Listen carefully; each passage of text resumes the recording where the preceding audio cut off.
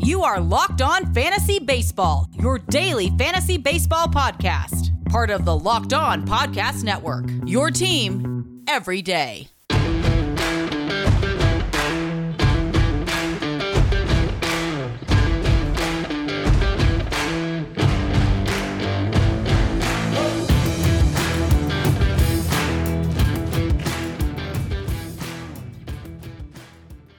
Hello, I'm Scott Cullen, and welcome to Locked On Fantasy Baseball on the Locked On Podcast Network.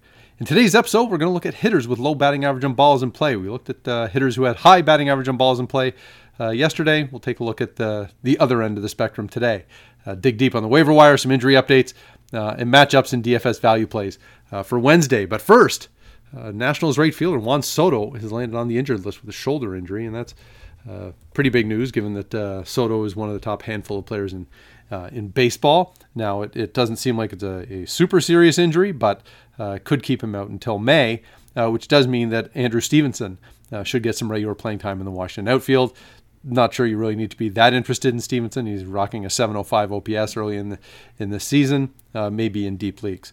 Now, if you do need some waiver wire targets with Soto out, consider Milwaukee's Avisail Garcia. Has 3 home runs, 10 RBIs, 11 runs scored in 15 games. And it's not as though Garcia is a star, but he's adequate. Miami outfielder Adam Duvall, a real power hitter. It's 4 home runs and 13 RBI. He's only hitting 222, so there's a trade-off there.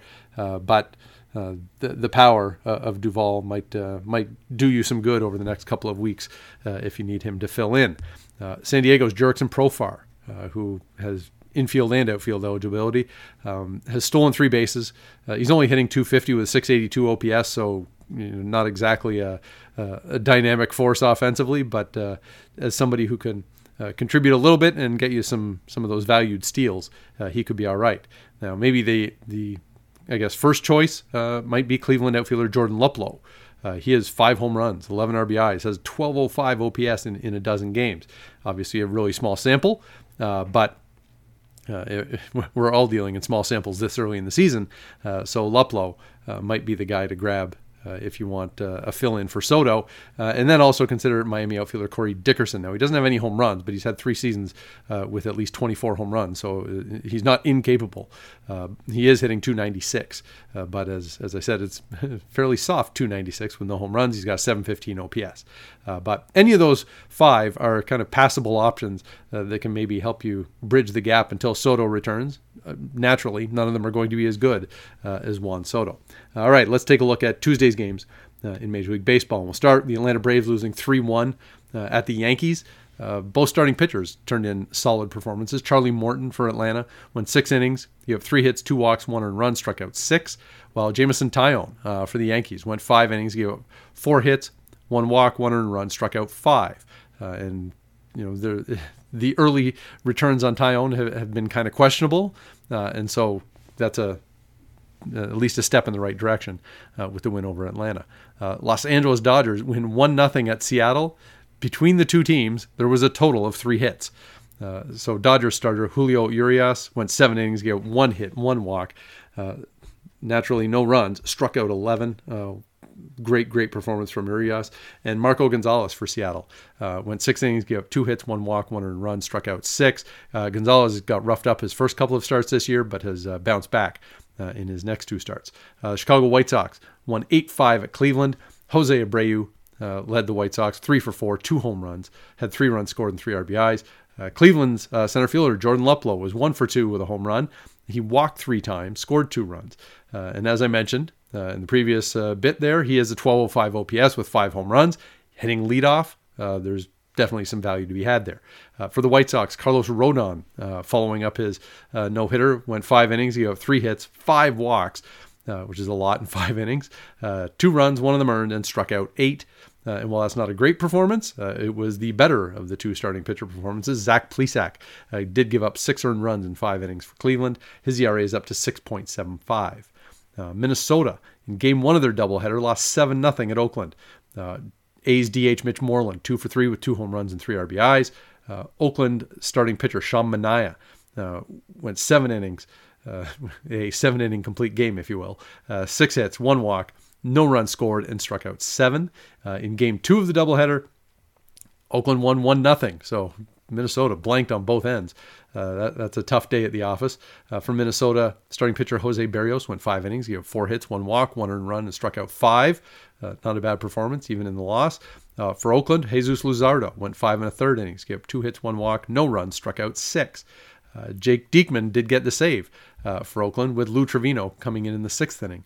And so, as much as Trevino had been getting a little bit of buzz as the closer, and he had picked up a few saves, he is not the only closing option for Oakland with Trevor Rosenthal out. Baltimore won 7-5 at Miami. Orioles shortstop Freddie Galvis was 2 for 3 with a home run, couple RBIs. OPS up to 821 this season. Galvis is typically available on the waiver wire, not drafted in most leagues. But if you need somebody to kind of give you a little bit of middle infield pop, he's available. Baltimore first baseman Trey Mancini was 2 for 4, had a home run, couple of runs scored. His OPS is still just 715, so he's not exactly in prime form yet. For Miami, shortstop Miguel Rojas reached base 5 times, went 4 for 4 with a walk, scored 2 runs. He's up to an 858 OPS on the season. There's definitely some value to be had there. San Francisco won 10-7 at Philadelphia behind Buster Posey, who was 3 for 4, hit 2 home runs, scored 3 runs. Posey's OPS up to 1013 this season. Looks like he's still vintage Buster Posey at the moment. St. Louis lost 3-2 at Washington. Adam Wainwright gave him another quality start here for the Cardinals. 7 innings, gave up 5 hits, 1 walk, 1 earned run, struck out 10. That's a terrific outing for Wainwright. And maybe more importantly here for Washington is Patrick Corbin bounced back. He has just been rocked early in the season, but against the Cardinals went 6 innings, 4 hits, no walks, no runs, struck out 5. Not overpowering, not amazing, but given his first couple of starts, this is a welcome relief for Washington. Toronto lost 4-2 at Boston. Now, Toronto, shortstop Bo Bichette and center fielder Randall Grichuk, both were 2 for 4 with a home run. They were the only Blue Jays to record hits and runs in that game. For Boston, shortstop Xander Bogaerts was 2 for 4, hit a 3-run home run that really proved to be the difference, which is great timing considering I mentioned Bogaerts yesterday as having a low exit velocity and a candidate for regression. Well, it doesn't necessarily mean regression comes that night. Sometimes it'll take a bit. And ultimately in this game, Eduardo Rodriguez outdueled Hyunjin Ryu in a battle of lefties. New York Mets lose 3-1 at Chicago Cubs. Second baseman Eric Sogard is the leader offensively for the Cubs. 2 for 3 with a walk, scored 2 runs. Mets starter Taijuan Walker walked 6, struck out 7 in 3 2/3 innings. Taijuan Walker embracing the 3 true outcomes of baseball. While Cubs starter Jake Arrieta went 5 innings, gave 3 hits, 3 walks, 1 earned run, struck out 4. He's been entirely respectable so far, as a 2.86 ERA for the Cubs. So that's good news for the Cubs if Arrieta is anything like that over the long haul. Tampa Bay rolls into Kansas City and doubles up the Royals 14-7. And Austin Meadows, Randy Arozarena, Joey Wendell each had 3 hits for the Rays. Manuel Margot and Yoshi Tsutsugo each drove in 3 runs. And basically, everyone in the Rays lineup had a productive night with multiple runs, hits, or RBIs. Tampa Bay starting pitcher Rich Hill, he didn't benefit from this. He lasted only 2 innings, gave up 4 earned runs. His ERA is 8.82. With Hill being a 2-start pitcher this week, I had wondered if maybe you kind of give him this week to see whether or not he can right the ship. But I'm losing faith in a hurry in Rich Hill. For Kansas City, first baseman Carlos Santana was 2 for 4, home run, 3 RBIs. His OPS is up to 840 this season. And then Royal starter Brad Keller continues to get hit hard. He went 1 2/3 innings, gave up 5 earned runs. His ERA on the season is 12. And so, as I've mentioned many times, Keller was a prime candidate to regress after last season. He had a 2.47 ERA and a 1.02 whip with a low strikeout rate. So you could look at that and expect that things would not be as good this year for Brad Keller. We didn't necessarily mean that he would have a 12 ERA. Houston loses 6-2 at Colorado. Michael Brantley for the Astros reached base all 4 times, 3 for 3 plus a walk. His OPS up to 957. Colorado first baseman C.J. Cron led the way. He was 2 for 5, had a double, home run, 5 RBIs. And Rockies starting pitcher John Gray went 6 2/3, gave up 3 hits, 4 walks, 1 earned run, struck out 6. Gray has been impressive early, has a 2.42 ERA. Texas lost 6-2 at the Angels. Mike Trout young up-and-coming outfielder there in the Angels system. It was 3 for 4, home run, 2 RBIs, 2 runs scored. He has a 1277 OPS. Starting on the mound for the Angels was Shohei Ohtani. He lasted 4 innings, gave up just 1 hit and no runs. He also walked 6 and struck out 7. Ohtani going to the Taiwan Walker School of 3 True Outcome Baseball. Milwaukee goes into San Diego and wins 6-0. Omar Narvaez, the catcher, 3 for 4, 2 RBIs. Narvaez rocking a 996 OPS right now. And he's still available in a bunch of spots. So if you need a catcher who can give you at least a little something, Omar Narvaez is doing it right now. And of course, the real story is that Brewers starting pitcher Corbin Burnes went 6 innings, 4 hits, no walks, no runs, struck out 10. Right now, through 4 starts, Burnes has a 0.37 ERA. He struck out 40 and walked none. I believe I read that has not happened in a 4-start stretch for anybody in Major League history, that you've racked up 40 strikeouts with 0 walks. It doesn't happen. So, nice that Milwaukee just happens to have a Cy Young contender rolling through here that they developed last season. Then we have Arizona leading Cincinnati 5-4. It was in the top of the 8th. Will resume today. Cincinnati third baseman Kyle Farmer was 2 for 3 with a home run, 3 RBIs. Don't know that we need to race out to get him. He's got a 720 OPS on the season. But that game will continue on Wednesday. Built Bar is a protein bar that tastes like a candy bar. They have a bunch of great flavors, and the coconut brownie chunk that won Built Bar Madness, their bracket contest for the most popular Built Bar, it's available for a limited time. And so Built Bar is saying, you want it, come get it. But if you don't want coconut brownie chunk, and I don't know, it's the most popular bar, maybe you should. But if you don't, I like peanut butter brownie and salted caramel. The caramel brownie is another A+ bar, but they have a bunch of great flavors, and they're all covered in 100% chocolate. And they're low calorie, low sugar, high protein, high fiber, and a great snack. When I was going to an outdoor boot camp, desperate for exercise, and I leaned right into it though with Built Bar as part of my post-workout routine. So it helped me drop a few lbs, and I would suggest go to BuiltBar.com, use promo code LOCKED15, you get 15% off your next order. You use promo code LOCKED15, you get 15% off at BuiltBar.com. This year, the Locked On Podcast Network is partnering with the Draft Network to cover the NFL Draft live. Get insight and analysis from Locked On local experts and the Draft Network's national experts. Subscribe to the Locked On NFL YouTube page to watch live 3-day coverage of the NFL Draft, April 29th through May 1st. All right, so in yesterday's pod, we looked at hitters who had a high batting average on balls in play and looked at their exit velocity to see who maybe is getting a bit of a raw deal early in the season. Well, now let's look at the other end. Hitters with low batting average on balls in play and see whether or not we should expect better things. And so right now at the low point, we've got Minnesota Twins first baseman Miguel Sano hitting 111, has a 130 batting average on balls in play, also has an 86.6 mile per hour average exit velocity. That's not good. Now, I don't expect that Miguel Sano is going to hit 111 all season, but this doesn't imply that poor Miguel Sano has been hitting the ball so hard. He hasn't been hitting well right now. Atlanta second baseman Ozzie Albies hitting 140, has a 148 batting average on balls in play. Now, his exit velocity is on average is 90 miles an hour, which isn't bad. And so you probably should expect a little bit of improvement. Well, I mean, you should expect improvement from Albies because he's not going to hit 140, but he probably deserves a little bit better with that exit velocity. Astros left fielder Kyle Tucker hitting 180, has a 146 batting average on balls in play. He has an average exit velocity of 90 miles per hour. Also probably expect better things from Kyle Tucker. Mets second baseman Jeff McNeil hitting 162 with a 152 batting average on balls in play. 87.8 miles per hour average exit velocity is not great. And now McNeil is a guy who traditionally hits for a high average. So him starting out of the gate this poorly is it has an immediate impact because you're expecting him to boost your average as opposed to drag it down.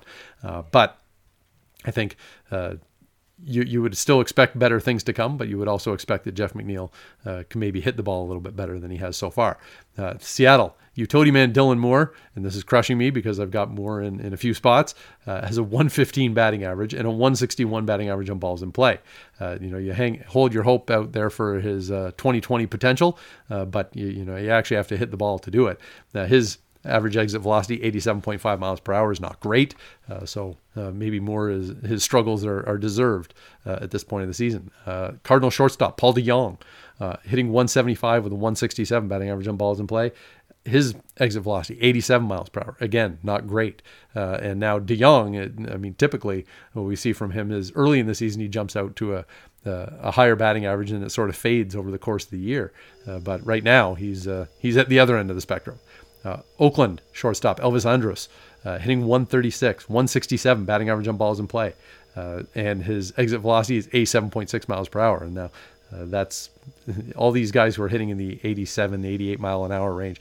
That's below average. And so, yes, we don't expect Elvis Andrus to hit 136 over an entire season, but it's not as though he's getting a real unlucky streak. There is some luck involved here, but it's also a matter of he's not hitting the ball well enough.